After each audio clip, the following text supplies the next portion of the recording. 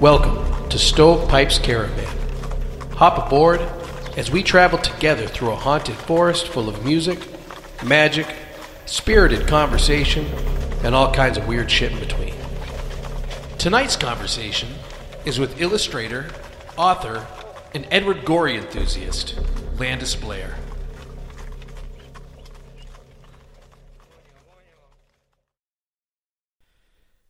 And welcome back, everybody, to Stovepipes Caravan. I, of course, am your trusted host, Stovepipe. And right now, I'm actually looking out of my window at a very big, beautiful blizzard. That's right. We got hit pretty hard last night, and a little bit was sleet-filled. But now it's just beautiful and white and magical and shining and sparkling. And I hope that if you got hit by that blizzard, that it's just as beautiful as the one that I see.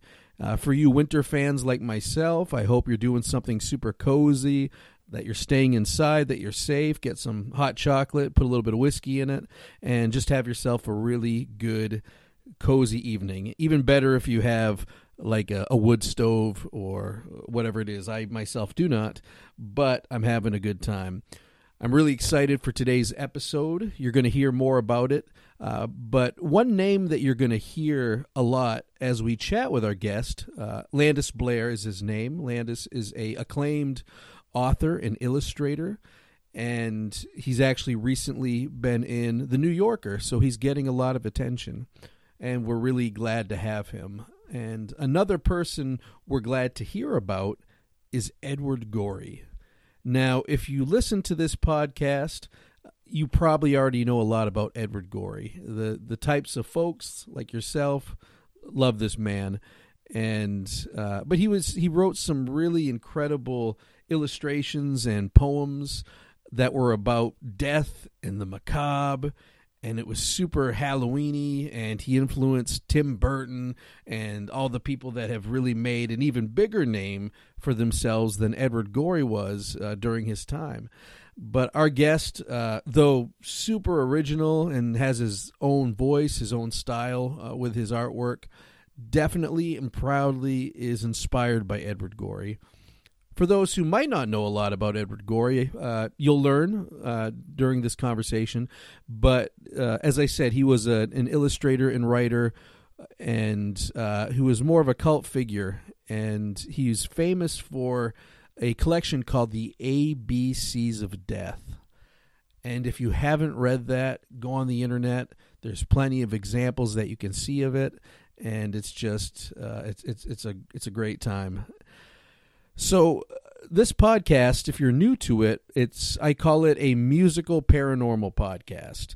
And we chat with somebody every couple weeks when we have the podcast who is interested in the paranormal, often involved in it. That may be a ghost hunter, a writer, or sometimes we might even have like a musician or a filmmaker who's really into that part of life. And myself personally, as I said, my name's Stovepipe, and I'm a one-man band, a songwriter, and a soap maker.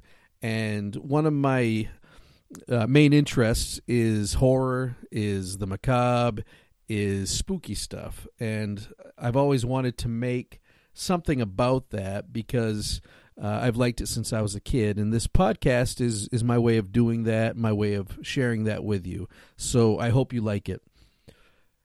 If you're a fan already, then there's a couple ways that would really help this podcast get out there even more. You can share a review of it on Apple Podcasts. It's available on a majority of the major sites where you can hear podcasts and music, such as Spotify, such as Apple Podcasts, and several others. But go ahead and put a review up there. And I'm going to have a Patreon in the next month sometime, so that will be a way of financially supporting me. That will keep the lights on, that will keep me doing this, that will help me to keep sharing all these fascinating people and getting their work and themselves out there more. And so keep posted on that financial contribution that you can make, and there'll be a lot of goodies and bonuses for you for helping out in that way. Also, you can share us on your chosen social media sites. If you want to check out our Facebook, you just go to facebook.com/Stovepipes Caravan. Again, that's facebook.com/Stovepipes Caravan. Also on Instagram at Stovepipes_Caravan. Again, Instagram is at Stovepipes_Caravan. Maybe on Twitter, I'm not sure yet. I've had mixed results with Twitter, and I have a hard time being interesting in just a few sentences, but you never know. The main hub where I keep not just my podcast, but also my music, my soaps, and anything else that I'm working on is at the website stovepipemagic.com. So again, go to my website, stovepipemagic.com, and I believe most of my social media can be accessed that way as well. Feel free to share it liberally and the episodes, and just help me get it out there. It's a new podcast. Already got a lot of great feedback, a lot of great people saying that they've been enjoying it. But please, from the bottom of my heart, get the word out. So this episode did have a couple minor sound issues. I did my very best to remedy them and make it listenable. And the conversation is so fascinating, and our guest is so fascinating that I don't think you're even going to notice. But I just wanted to throw an apology for a couple glitches that happened. It was recorded on a day where it was also a storm, and we had some connection issues as a result. Most of these I have to do through the phone, through Skype, and there was a few problems there. But again, I apologize. But forget that I even really said this, and just try to enjoy the podcast itself. Another thing that I do on this podcast is I'll write a song about the guest, and it's one of my favorite things to do on this, aside from the engaging conversations. And so this song is incorporating a little bit about Edward Gorey, but also about our guest. I hope you enjoy it. Thanks again for stopping by.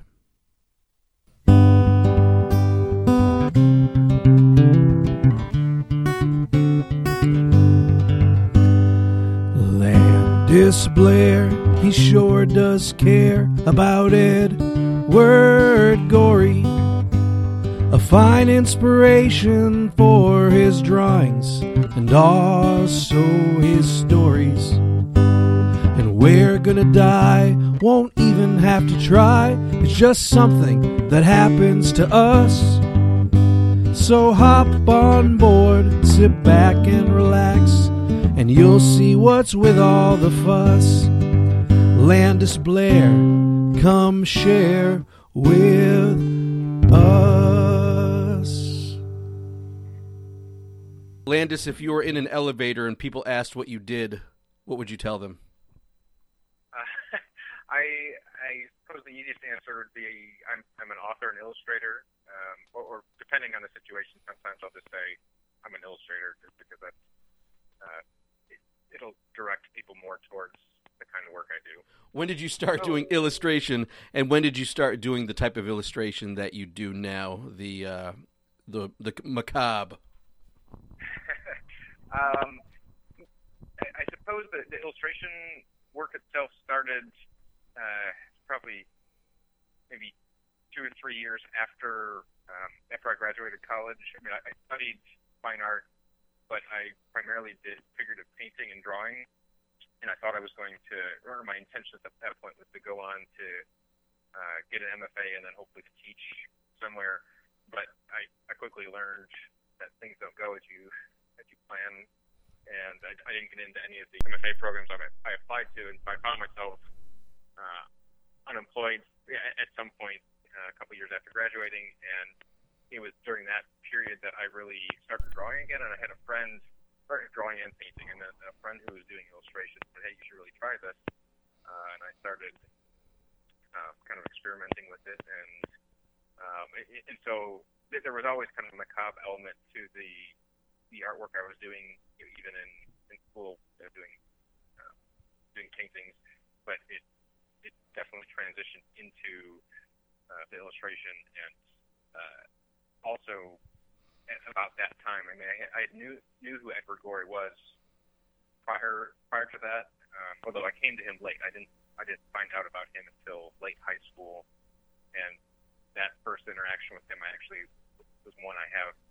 I feel it was an experience of shame where I was worried because of my religious view at that point, the way I was brought up. But so I was aware of him at that point, but it wasn't until after college that I really started diving into his work, and I fell in love with all of his little books and macabre stories, and that's kind of where me telling the stories I do now, the short illustrated kind of picture book that with the macabre side to it, that came out of that kind of deep, or I wouldn't say deep reading, but intense reading of Gorey.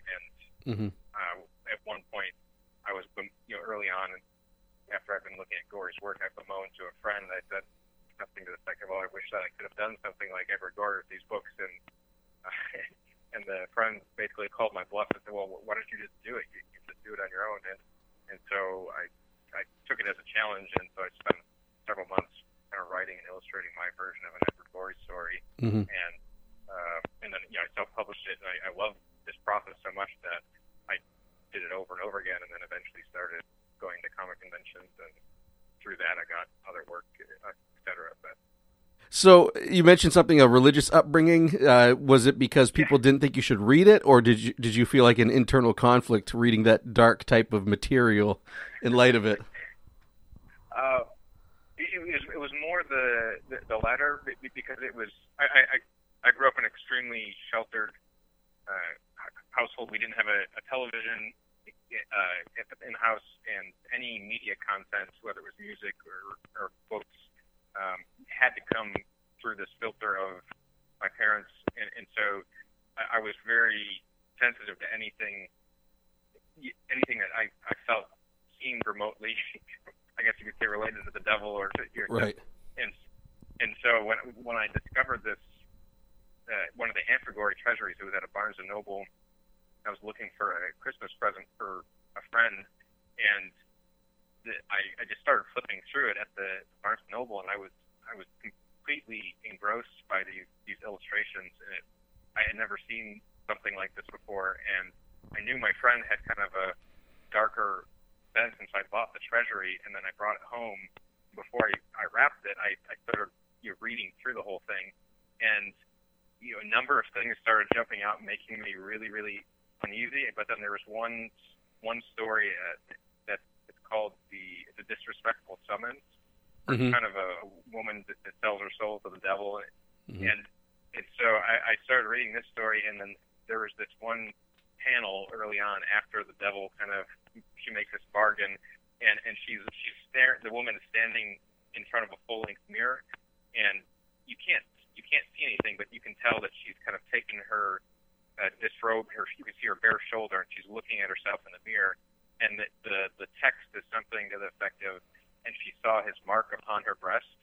And when I saw that illustration, I mean, I had already been a bit uneasy, and then when I saw that, I just was overcome with so much guilt, because not only was it dealing with the devil, but then also in my mind, this was connected to sexuality or nakedness.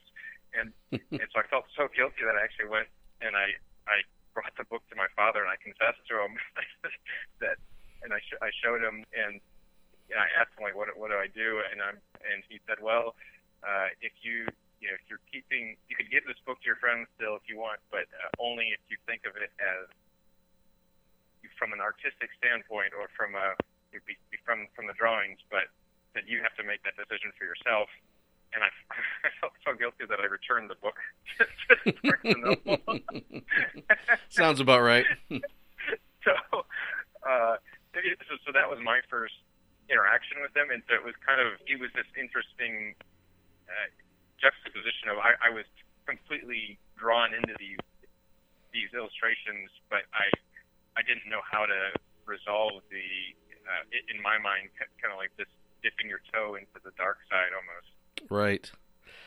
Do you think that was the beginning of your journey into a different viewpoint was Edward Gorey. I mean, it sounds like the guilt was pretty strong. I mean, and often for people, they begin to change when it often I've seen it starts with a lot of guilt, but then they realize, hey, this really isn't so bad. This actually has a lot of merit, and then they start looking at other things, and then the slippery slope, as I was always warned of, begins. Yeah, I mean, I wish I could say that it was just that Edward Gorey sparked it, but I mean, it was just one of many things. But I think more what Edward Gorey did was he showed me that it was okay to kind of explore that, or maybe another way of putting it was, me ultimately kind of changing my worldview and leaving religion. A lot of it came about by realizing how much of my mind was fixated upon just trying to avoid going to hell, and so I thought about death a lot, but it wasn't right. It was only the only outlet the only worldview I knew about to put that into was in this one that I've been taught, where if you don't follow the rules, basically you're going to be tortured for infinity after you die, and so. It was, in a sense, Gorey. But by looking at those stories, I think it was at least a stepping stone in realizing that it was kind of you could in a sense you could enjoy death. I mean, it's oversimplified. You could enjoy death without worrying about you're going to hell part of it, or explore death. I should put it that way. That there was another way of looking at this. Right. Have you heard of the show? I think it's Joe Bob. It's on Shudder. It's this redneck guy who shows really bad horror movies. And no, I haven't. I'll message it to you. But he talks a lot about some of the things you're bringing up, and that so many people who make horror movies escaped from religion. But had they not been initially religious, especially like the Hellfire Brimstone type, he's not sure that they could make good horror movies. Like there's some dependence that good horror movies has, and he says some quote I remember. He's like, "You'll never find a Unitarian that makes a good horror movie."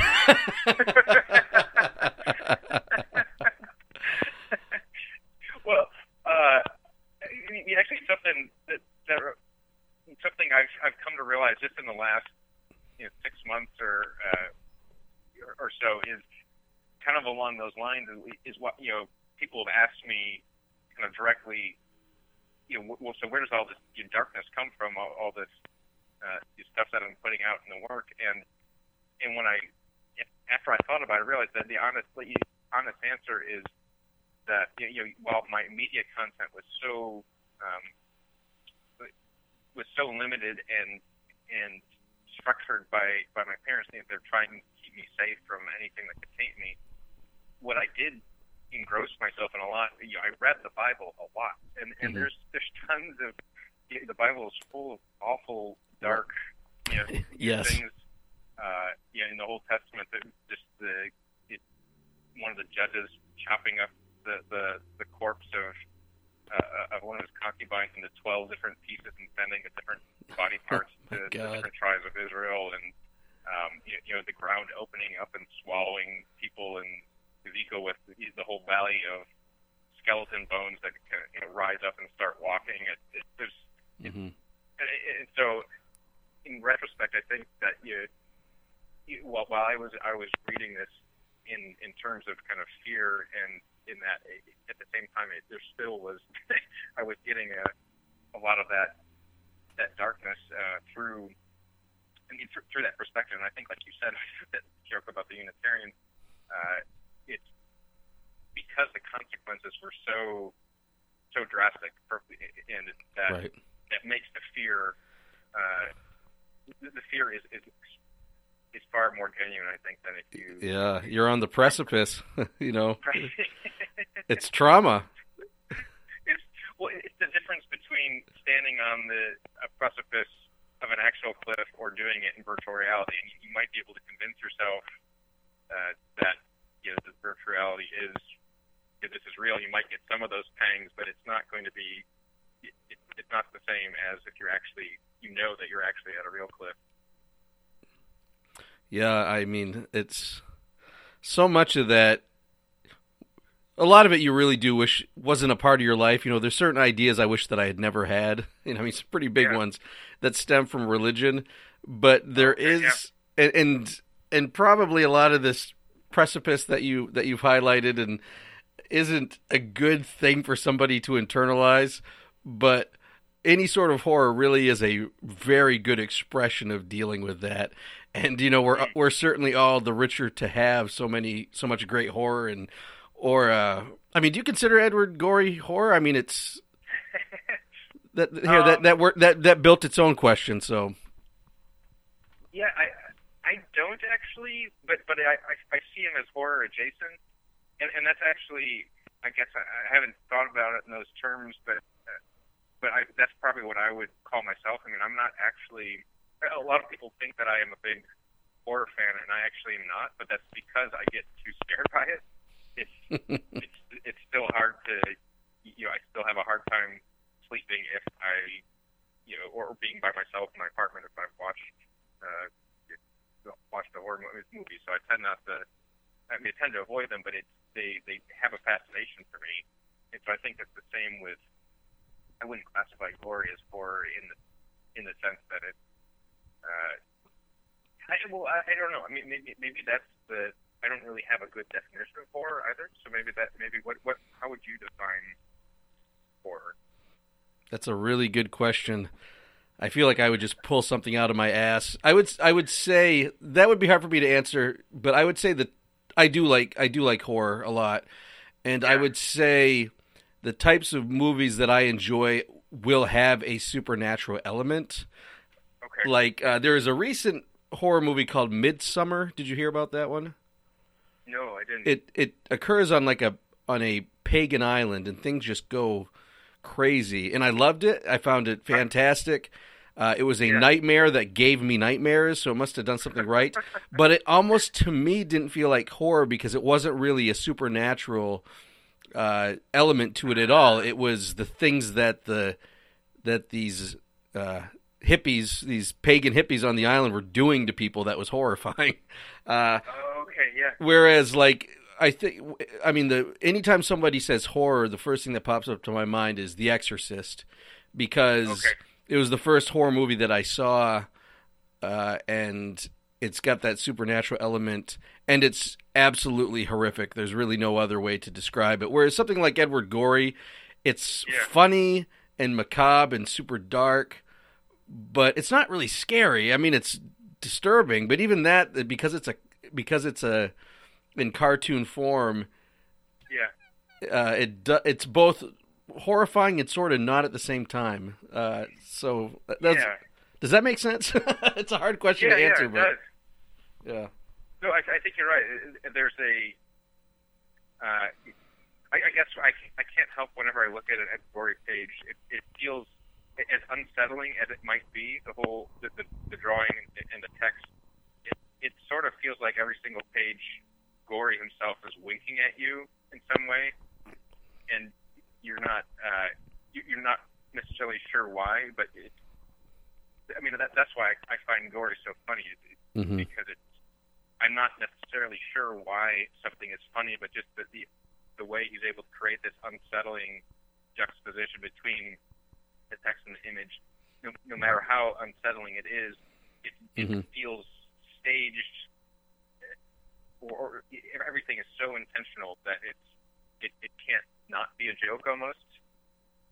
Right, and it involves kids and nursery rhymes, which, our parents tell us to kind of lighten us up a little bit when we're kids, or to scare the shit out of us. I mean, depending, like cautionary tales.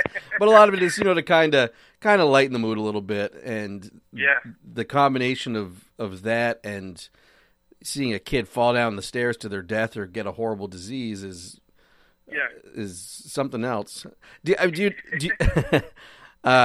obviously like him a lot. Do you know much about him personally, like the history of Edward Gorey? Is there anything that you find interesting that you'd like to share? Yeah, I mean, he's. I think there's endless fascination with him. I mean, I think that's one of the other things I love about him is that you could just see his artwork and read his stories, his books, and there's enough there to just be completely engrossed and inspired and entranced. But then the more you learn about himself, the way he lived his life, it becomes this unreal figure. And so I think in my mind, he's the most eccentric person. The more I found out about him, the biographies I've read about him, that he lived his life in a way that his life was a piece of artwork almost. Anything down to the way he dressed. He would dress in a huge fur coat, no matter if it was the middle of summer in Walker, right? Down Manhattan. But then he'd have just beat up sneakers on beneath this big white coat. And the other things that I think are fascinating about him are, a lot of people talk about his ballet obsession. And so while he lived in New York, there was a stretch of about 20 years where he went to almost every single performance at the ballet. You would see the same show over and over again. That every single night he would be there at the ballet in the same seat in the front, and so he became this fixture of the ballet, and everyone knew he'd be there. And he would, at intermission, there was a certain part of back in the theater near these pillars where he would hang out with a couple of other ballet stops and just you talk about whatever was going on there. But it's just things like that where he was so intentional and eccentric, but at the same time, his personal life he was quite secretive about a lot of his life, but just the amount of knowledge he had and the amount of if you read an interview with him or talk to people who knew him, he's constantly dropping in references to anything from soap operas that he's been watching, or in the 19th century French novels that he's reading. And so it's kind of this. He almost doesn't feel like of this world, I suppose. Yeah. But it's. Yeah, he's not like an average Joe by any stretch of the imagination. It's like, no. If your neighbor did the things he did, then said neighbor would be freaked out. Right. And he's. I think that he never could be. He's the kind of person that a lot of people know about him, but a lot of people don't know. Mm-hmm. Also, he's never going to be an extremely famous figure, even though in certain circles he is. But that's right. Because of the kind of work he did. He was always on the periphery. He never was conforming to somebody else's expectations of what a successful career was. Right. And so, but that's why his voice is so unique, and I think is so special. So. He was a bachelor, right? He was for most of his life. There's a lot of speculation. There was a recent biography that came out maybe 2 years ago. It's an excellent biography on him, extremely extensive. But people have long speculated on his sexuality and assumed that he was gay, but he very much did not want to talk about it, and so he frequently would say, "Well, I'm neither one thing or another." So other people thought he was. It was just very unclear. It just was obvious he did not want to talk about it. But within this biography, they were able to kind of dig up a couple of relationships he had. But it seemed like it was much more. He would get obsessed with another person, and they would write furious letters for a while. But then he never actually wanted to be in the relationship, kind of physically both in the same place. Right. And so it just became. It was kind of a almost was like almost another version of acting. It felt like, but yeah, he lived most of his life alone with his cats. He had a lot of cats. He had a lot of cats. Yeah. I flipped through a biography. Most of it, I was interested enough to look into his illustrations and didn't pay as much attention to his personal history. Yeah. But I vaguely remember there was something that had to do with cats. I remember the coat and the sneakers and such, and knew he was secretive. I didn't know about the soap operas. That's really interesting, actually. Well, it's baffling to me how much work he produced, because, as well as how much he was reading and watching, and so I just don't know where he had the time to do all this stuff, because in addition to the approximately 100 of these little books that he wrote and illustrated himself, there's countless other books that he illustrated for other people or did the covers for. And I consider myself a fairly large Gorey fan, but I'm still discovering new covers he designed, or books of poetry that he illustrated, and it's just he works, but he gives the impression like he was just lounging around watching soap operas all day. So do you? I mean, I'm pretty new to your work myself. Is your trajectory? Is it? I mean, do you kind of feel like? I know it's probably would be hard to answer this question without sounding like high and mighty, but like, do you feel like is your main focus kind of continuing in that vein that really is specific to him, or do you go in a whole lot of other different directions that have nothing to do with Edward Gorey? I mean, I guess some of both. I mean, I by no means think of myself as right. Even picking up the reins. I know it's a hard question to ask. Yeah. You know, but you're bound. You're going to be asked it, if not by me, someone else. I mean, I think maybe put it this way: that I frequently have people come up to me that their first reaction is, "Oh, wow, you must love Edward Gorey." Or, I mean, my favorite question is when people say, "Oh, do you know about this guy Edward Gorey? I think you'd really like him." And so but that to me is never I never feel that's always an honor to me if someone thinks of Gorey if they look at my work, because he's by far my biggest influence. But I don't.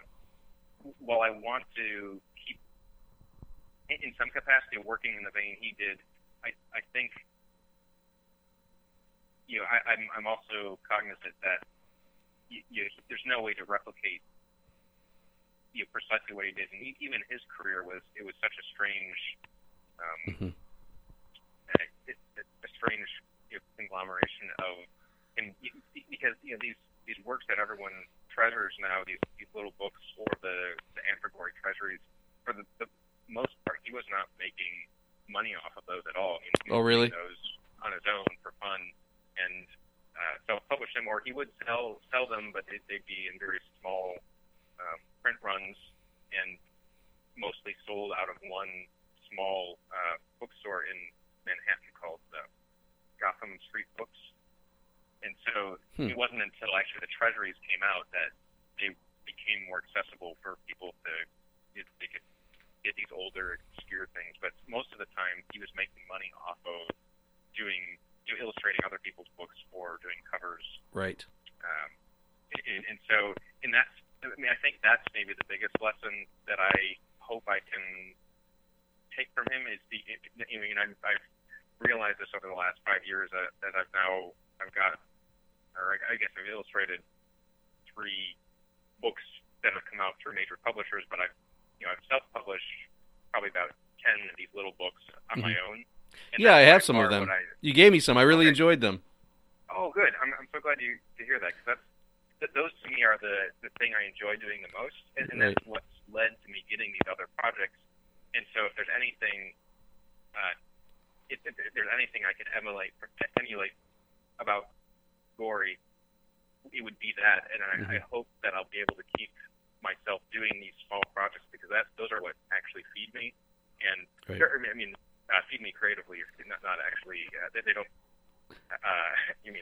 That's break even. You don't get a ton of dough off that one, but no, but that's, I think.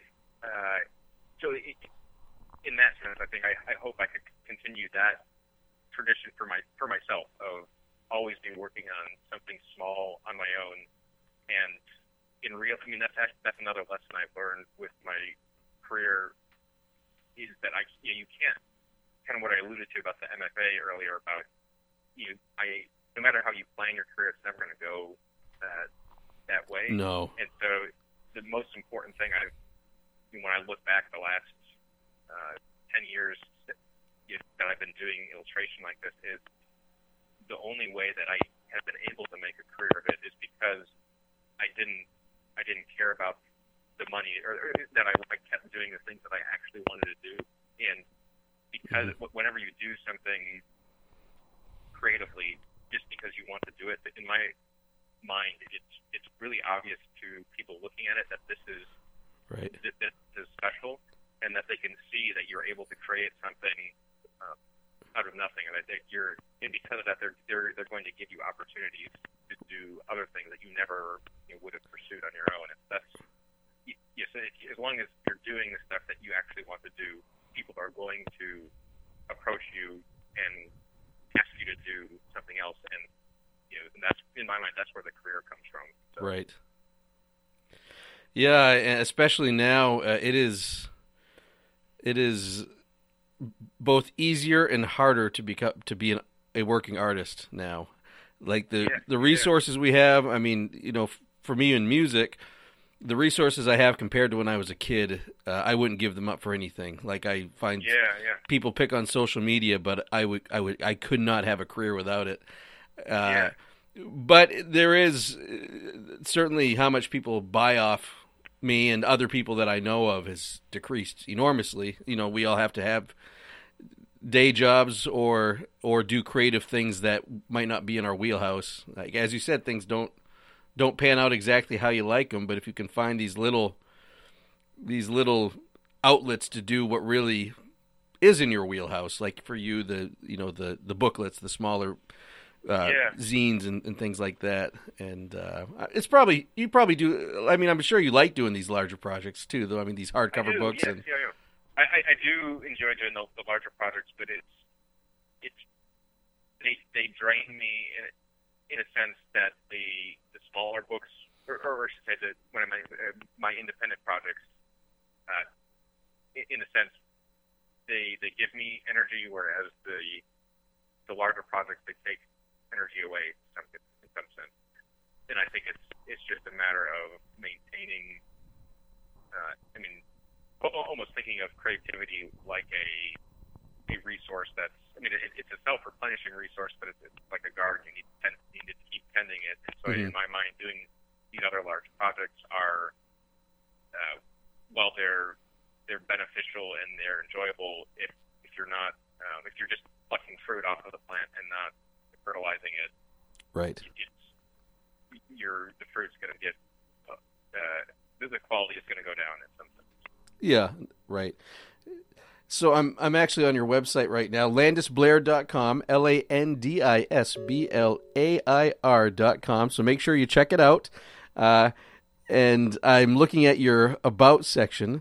And and I'm actually just going to go through the top and talk a little bit about each project. We've gone over some of your smaller projects that you're especially passionate about. This one lists some that I'm assuming are some of the larger ones. Go ahead and describe it. Talk a bit about The Envious Siblings and Other Morbid Nursery Rhymes. That's my latest large project that came out this past fall, and it's a collection of 8 morbid nursery rhymes that I wrote and illustrated. And what's most exciting about that book is that came directly out of those small little books that I do, because I'd done one of those nursery rhymes. I didn't have any intention of doing a whole book of them, but then my editor ended up seeing that small one and said, "I want a whole book of these. You do more." And so that is almost. It's basically kind of a bound copy of 10 of what my small projects would be. So that's That's what that one. Okay. How would you describe the content? Or is there anything... Hey, do you have any of it... have anything you could read to us? Oh, yeah, I could. If you could, read something from this book that you especially like. Okay.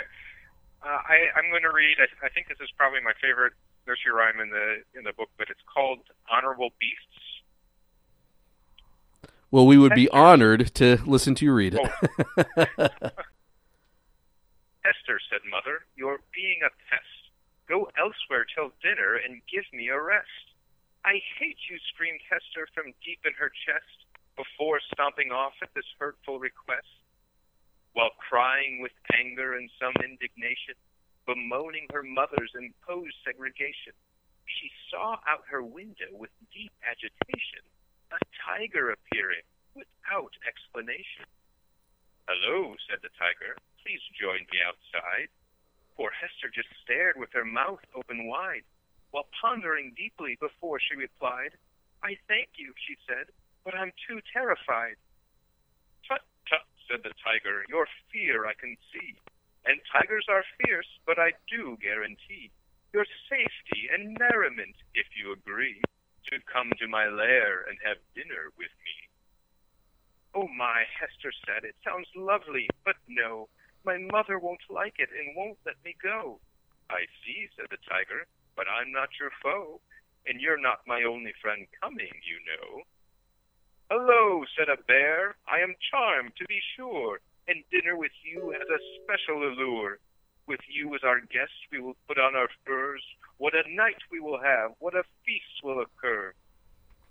Then Hester let out a most pitiful sigh. My mother will yell at me until I cry, for she's making dinner, expecting me nigh. Pish, posh, said the tiger, just look who's nearby. Hello, said a gator, how sumptuous you seem, and you at our table, oh my, what a dream. I'm so excited I almost could scream, he said with a smile and teeth all agleam. How tempting, said Hester, to join in your feast, but if you knew Mother, your welcome would cease. She'd call you all wretched, dishonorable beasts, and keep me inside for a year at the least. How sad, said the gator, your mother sounds horrid. And, said the bear, her judgment's distorted. But, said the gator, she will be supported, for joining with us will ensure she is thwarted. It seems to the tiger that I missed my cue. In my excitement, I failed to tell you. Your mother will be at our fine dinner, too. And the bear and the gator responded, it's true. Then Hester cried out in ecstatic, whoopee, and promptly climbed out of her window with glee. This changes everything. Now I am free to make very merry with Mother and thee. And what a fine picture the four of them made. They danced and they sang as they marched through the glade. They strutted and rollicked and never once strayed en route to the lair in their beastly parade. At last, said the tiger, now do step inside. Discover what gaiety we can provide. Hurrah, said the gator, and how, bear replied. And Hester, with gratitude, promptly complied. And lo, how the feast was displayed with great flair, the best decorations, the best silverware. And true to their word, Hester's mother was there, prepared on the table, plump and cooked rare. Bravo, man. Whew, that was... There's this setting on my podcast machine that has applause, and if you didn't hear it, did you hear it? No, I didn't. Well, if and when you do listen to yourself talk, you'll hear hearty applause from a computer. So, as far as your creative process, I have no talent for visual. I'm terrible at it. But like, is there some sort of structure you have? Like, do the poems come first and then you just draw around it, or do they work together? How would you describe it? Typically, I will have a pretty solid draft of the poem, or I mean, this was the first time I've ever actually kind of written nursery rhymes, but it's the same. It was the same process as when I do my own little books, where I try to keep the text minimal. So it'll typically be, in this case, it's one or two sentences of the poem with one illustration. So that's usually how my work is, and so I want them to. I want the illustration to carry more weight than the text does, but in the case with the poems, it took a little longer to get some version of the text. But basically, I would develop a draft of a poem that I was happy with, and then the next step I would do is to do a thumbnail for every single page, and that thumbnail is only a little bigger than a postage stamp, and essentially those thumbnails, in my mind, are the most creative part of the whole process, because at that point it's almost like brainstorming. The end goal is to get just a kind of a rough outline of what the composition will be, and right. So because they're so small, there's no bad idea. You can if something messes up, you just start over again. They're just kind of these throwaway little drawings, but the interesting thing, at least I find interesting, is when I look at my thumbnails compared to the final illustration, it's definitely there's some that go through changes or that completely change, but for the most part, they are heavily rooted in those thumbnails, or are basically the same exact composition, just blown up. So after I have those thumbnails that I'm happy with and the text I'm happy with, then I move on to doing the pencil drawing to the actual size, and that's in my mind the hardest step of this process, just because it's basically creating the skeleton of the drawing, and if the skeleton isn't there, the whole thing's going to fall apart no matter how you ink it. And so that's when I have to, in a sense, concentrate the most. And so I can't, when I'm doing a pencil drawing or the pencil underdrawing, I can't listen to podcasts or audiobooks or something. I mean, I guess I don't do that with thumbnails either. But once I move on to the actual inking, that is for me that's the enjoyable part. It takes the longest, but I can kind of just in a sense zone out and enjoy the process. It's kind of this almost a meditative thing. I mean, right. But the way I draw, which is also inspired by Rick Gore, is using a lot of cross-hatching, with building up tones and values with hundreds and hundreds of small lines that one in of itself is kind of insignificant, but accumulated, you can create this unique textured lattice work almost. And so because of that, every single mark in and of itself there's room for error. So if you make a mistake, you're going to be making more marks around it, and so I find it's a good way to kind of relax with the drawing, because I know I can always add more marks to build this out. So. That sounds a lot to me like when I'm working on an album, and the last step when it's production, when you're adding bells and whistles, like the song is there, the main instruments are there. That last portion where it's really just having fun with your arsenal of toys, I agree. It's very meditative, and it takes a long time, but it seems to work out best when you aren't stressed. Whereas some of the when you're putting the bones together, there is a little bit of stress that's necessary and helpful to get it the very best to get it to stand on its own feet. But that last part where you're really adding the dimension, no, that's well put. It's meditative, and you can kind of zone out in a way. Yeah. And it's a little bit more forgiving, Yes, yeah. The mistakes can actually add value to it, whereas in those more rigid stages, you really, at the end of the day, don't want to make too many of them, Yes, yeah. That sounds very similar, yeah. So I'm looking again at your bio. There's a lot of projects on here. Another one I noticed, it says that you're the illustrator of the graphic novel The Hunting Accident, a true story of crime and poetry. But there's another name on here, David Carlson. What is this graphic novel, and who's this David Carlson? David Carlson, he's the writer on that book, but he's since become a really good friend. But that graphic novel is it's based on a true crime story that takes place here in Chicago. But it was a massive project, so it's about a 450-page graphic novel that I did all the illustrations for. But it's the protagonist of the story is a prisoner in Joliet, Illinois, at Stateville Prison, and he's blind. He's been recently blinded in a shootout, and he's sent to prison. And his cellmate ended up being I don't know if you're familiar with Leopold and Loeb, but they were called the thrill killers, but it was one of the most well documented court cases of all. Yeah. I've heard of it from I listen to a lot of those true crime things. Yeah, I know who you're talking about. Yeah, I do know who you're talking about.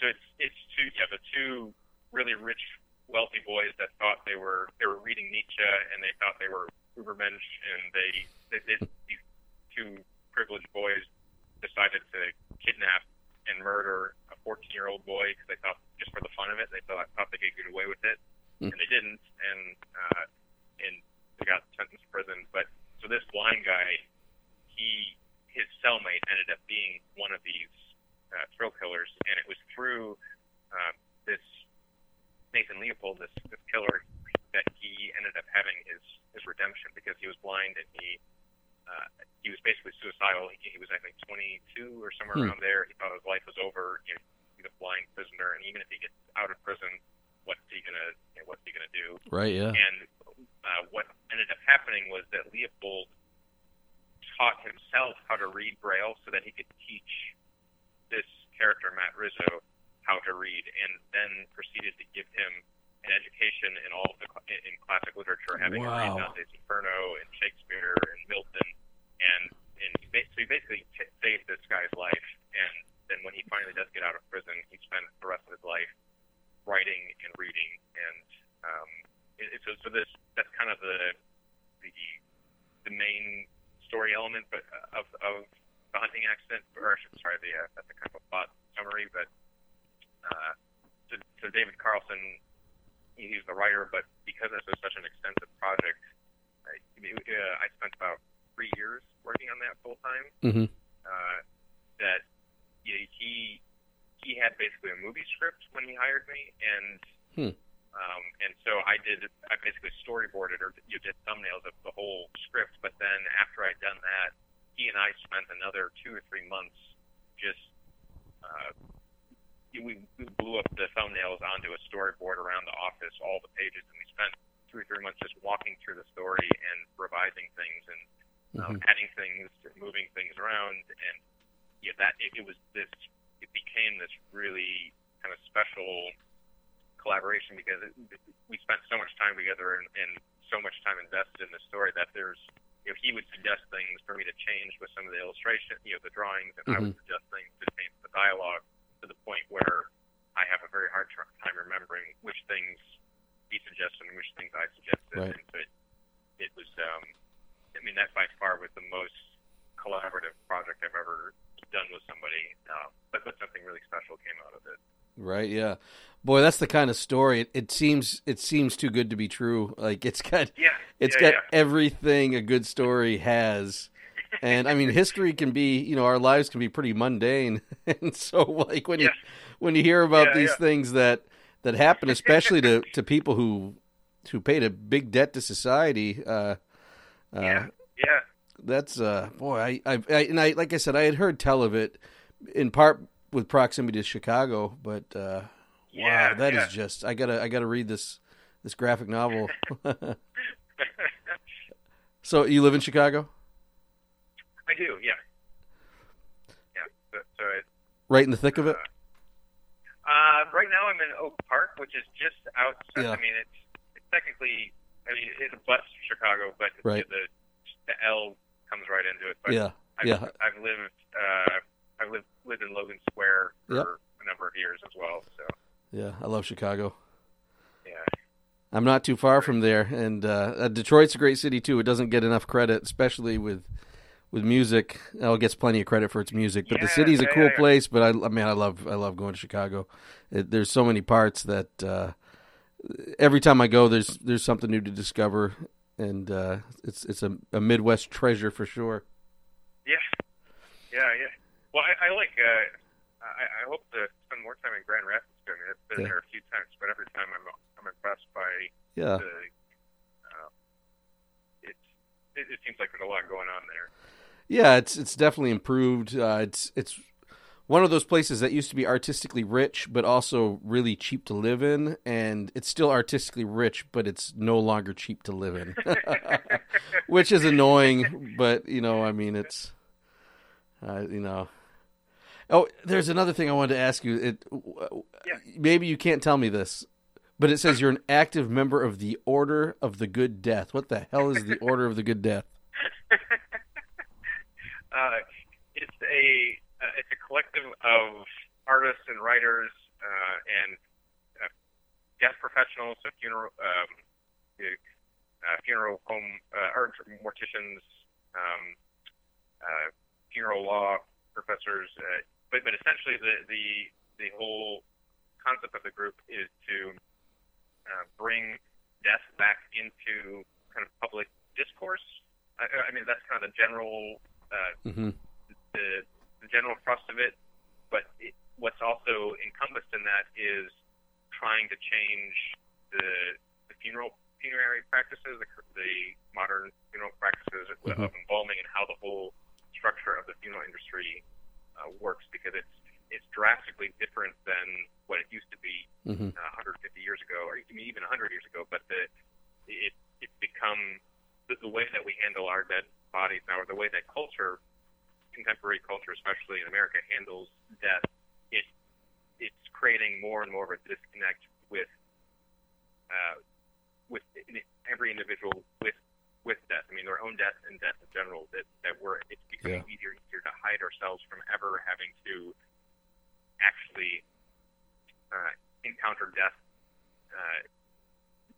directly. I mean, when a body dies, or when a person dies now, typically it's treated as if it's an emergency, and within 20, 30 minutes, the body's picked up and taken away to the funeral home, and then the body is embalmed. You don't see them for another 2-3 days, and when you do see them, they don't look like they're embalmed. It creates this disconnect, and it's made it collectively in the culture. The funeral industry, they profit off of this fear of death, and that portraying the dead body as if it's dangerous, where a dead body is not dangerous. It's not going to give you there's some exceptions. You have the person died of Ebola. Yes, then you probably shouldn't be touching a body. But the vast majority of cases, if your grandmother died of cancer, you're not going to get sick by handling her. The bacteria that's built up in a dead body is different than the bacteria of a disease, and so it's. But all that to say, if we used to have in America, the home funerals, and when someone would die, the body would be in the home for several days, and the family members would come from far away to visit the body. But then through that, you are then washing the corpse of your mother, your father, and you see how this person. It becomes very clear that this person is dead, and you see that transition, and so there's this form of closure that you are. Right. There's not this disconnect of the body's taken away, and then it comes back, and it's this foreign, waxy-looking object. Yeah. That's specifically kind of the funeral aspect of this group, but the group in general it's trying to kind of creating a community of creatives, cultivating a community of creatives that are specifically trying to insert death more into or that death is an important part of what they're doing, just to kind of keep that conversation going. Boy, I feel like we could talk about this one subject. Yes. I got to get this contact info for other members. I mean, and I could not agree with you more. I remember a close friend of mine passed away several years ago. I mean, one of my best friends. Yeah. And and I've been to other funerals where it was the same response, but where I wanted to make peace with it, with their passing, but like I felt like the open casket made it worse because it didn't look like them. It was that waxy. Yeah. I felt like, I mean, there's a line behind you kind of hurrying you along. It's not like, as you said, in a home where it's kind of, you're kind of waiting and being present with the dead. And I've actually had a lot of nightmares and trauma, not healthy ones. Like some nightmares I love to have. It's fun. It's like you're in your own horror movie. But, you know, then there's the kind where you're like, Jesus, this is not good for me. And I there's got to be a connection between, and I bet I'm not alone there. And to be honest, entering a home and my dead uncle is like just there would be very hard for me to. It would be a real cultural switch and adaptation to totally know how to experience that, at least for me. But it does sound healthier than going. And funeral homes are the worst places. Yeah. Just terrible. You know, you feel like you interrupted somebody's ugly home. You know, like some. Right. Jeez. Yeah, there's a it's just trying to. I'm not sure what your experience, but within the funeral home itself too. But I know that when my grandparents died in the last 2 years at the funeral. They were pushing us out of the room when they were going to close the casket. Like, oh no, you don't want to see us close the casket on them, or you don't want that. Just the amount of fear that the funeral home was instilling to try to, like trying to act like, oh no, we're protecting you from this. From what? I mean, that's right.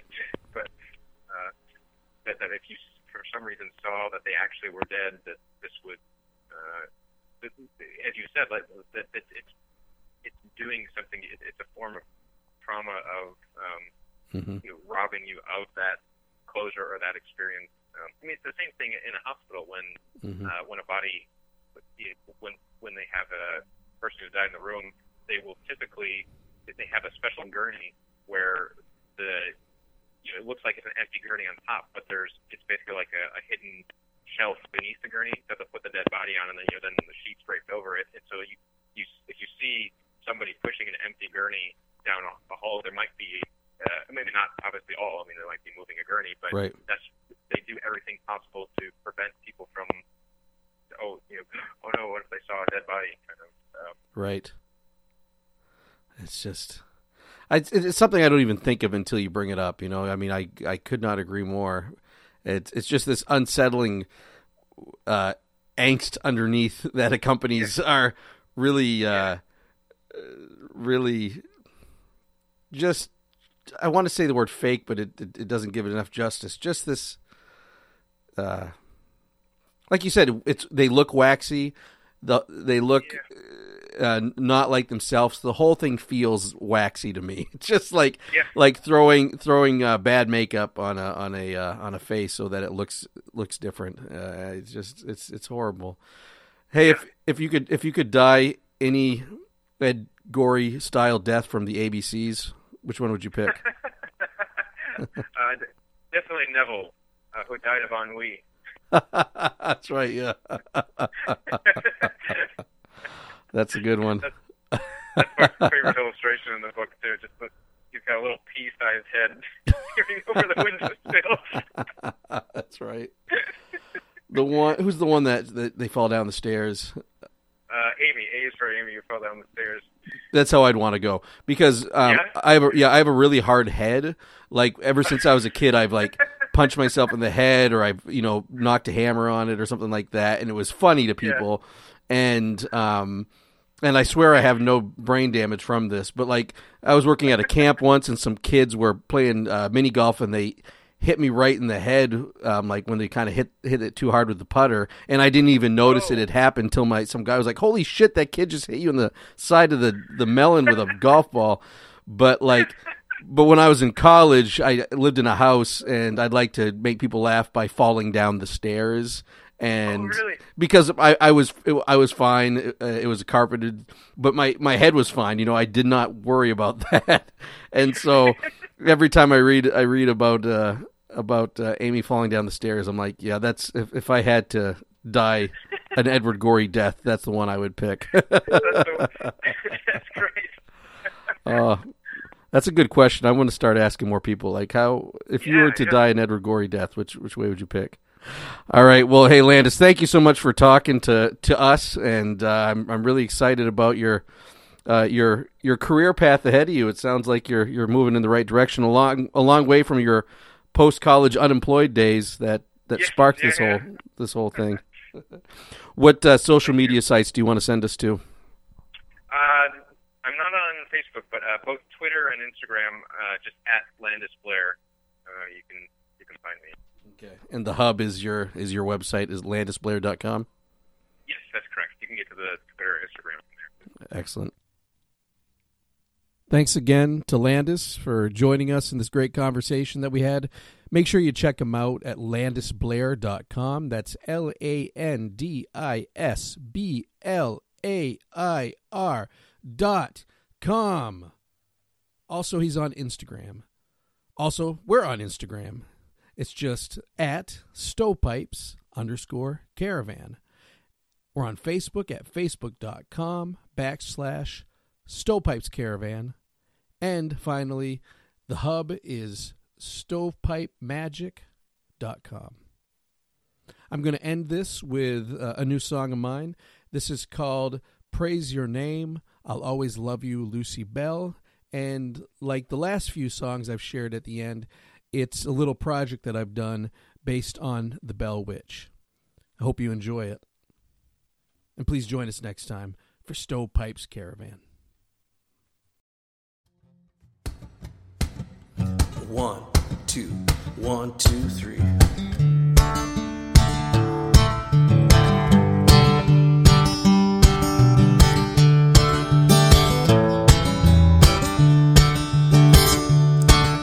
Her dress is white and her stockings are ripped. Drinking songs come out her lips.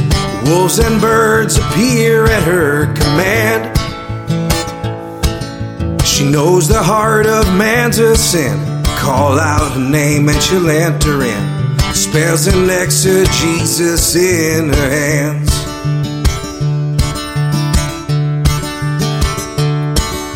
The town it trades tobacco.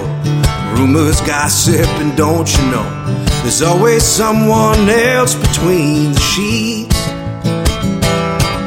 That ghosts do wear around their heads. The wives of preachers put on beds. The one witches pull off when we're asleep. And oh, it's 3 a.m. and I'm alone again.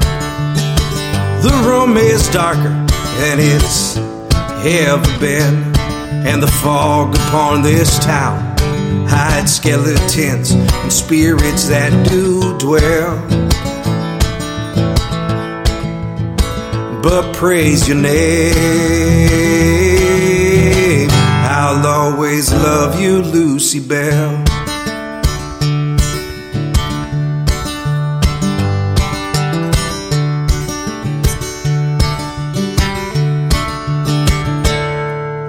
The South is clear and the South is dead. Christ is risen and Christ is dead. He haunts these grounds like our family. And John Bell, he's the holy kind. Cheats and steals and leaves you blind. Sugar mouth, yeah, you're sour, yeah, you're sweet.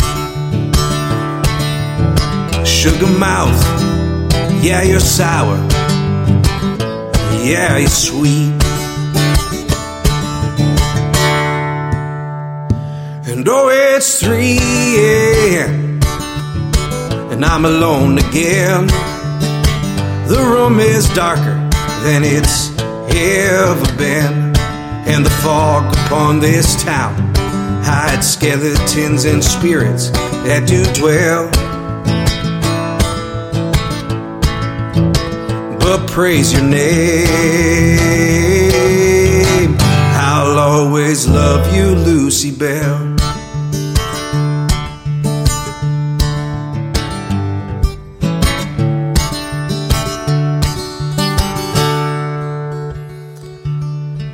See her steal away the light, curse your days till they're dark as night, pitch 'em black like hell without a flame.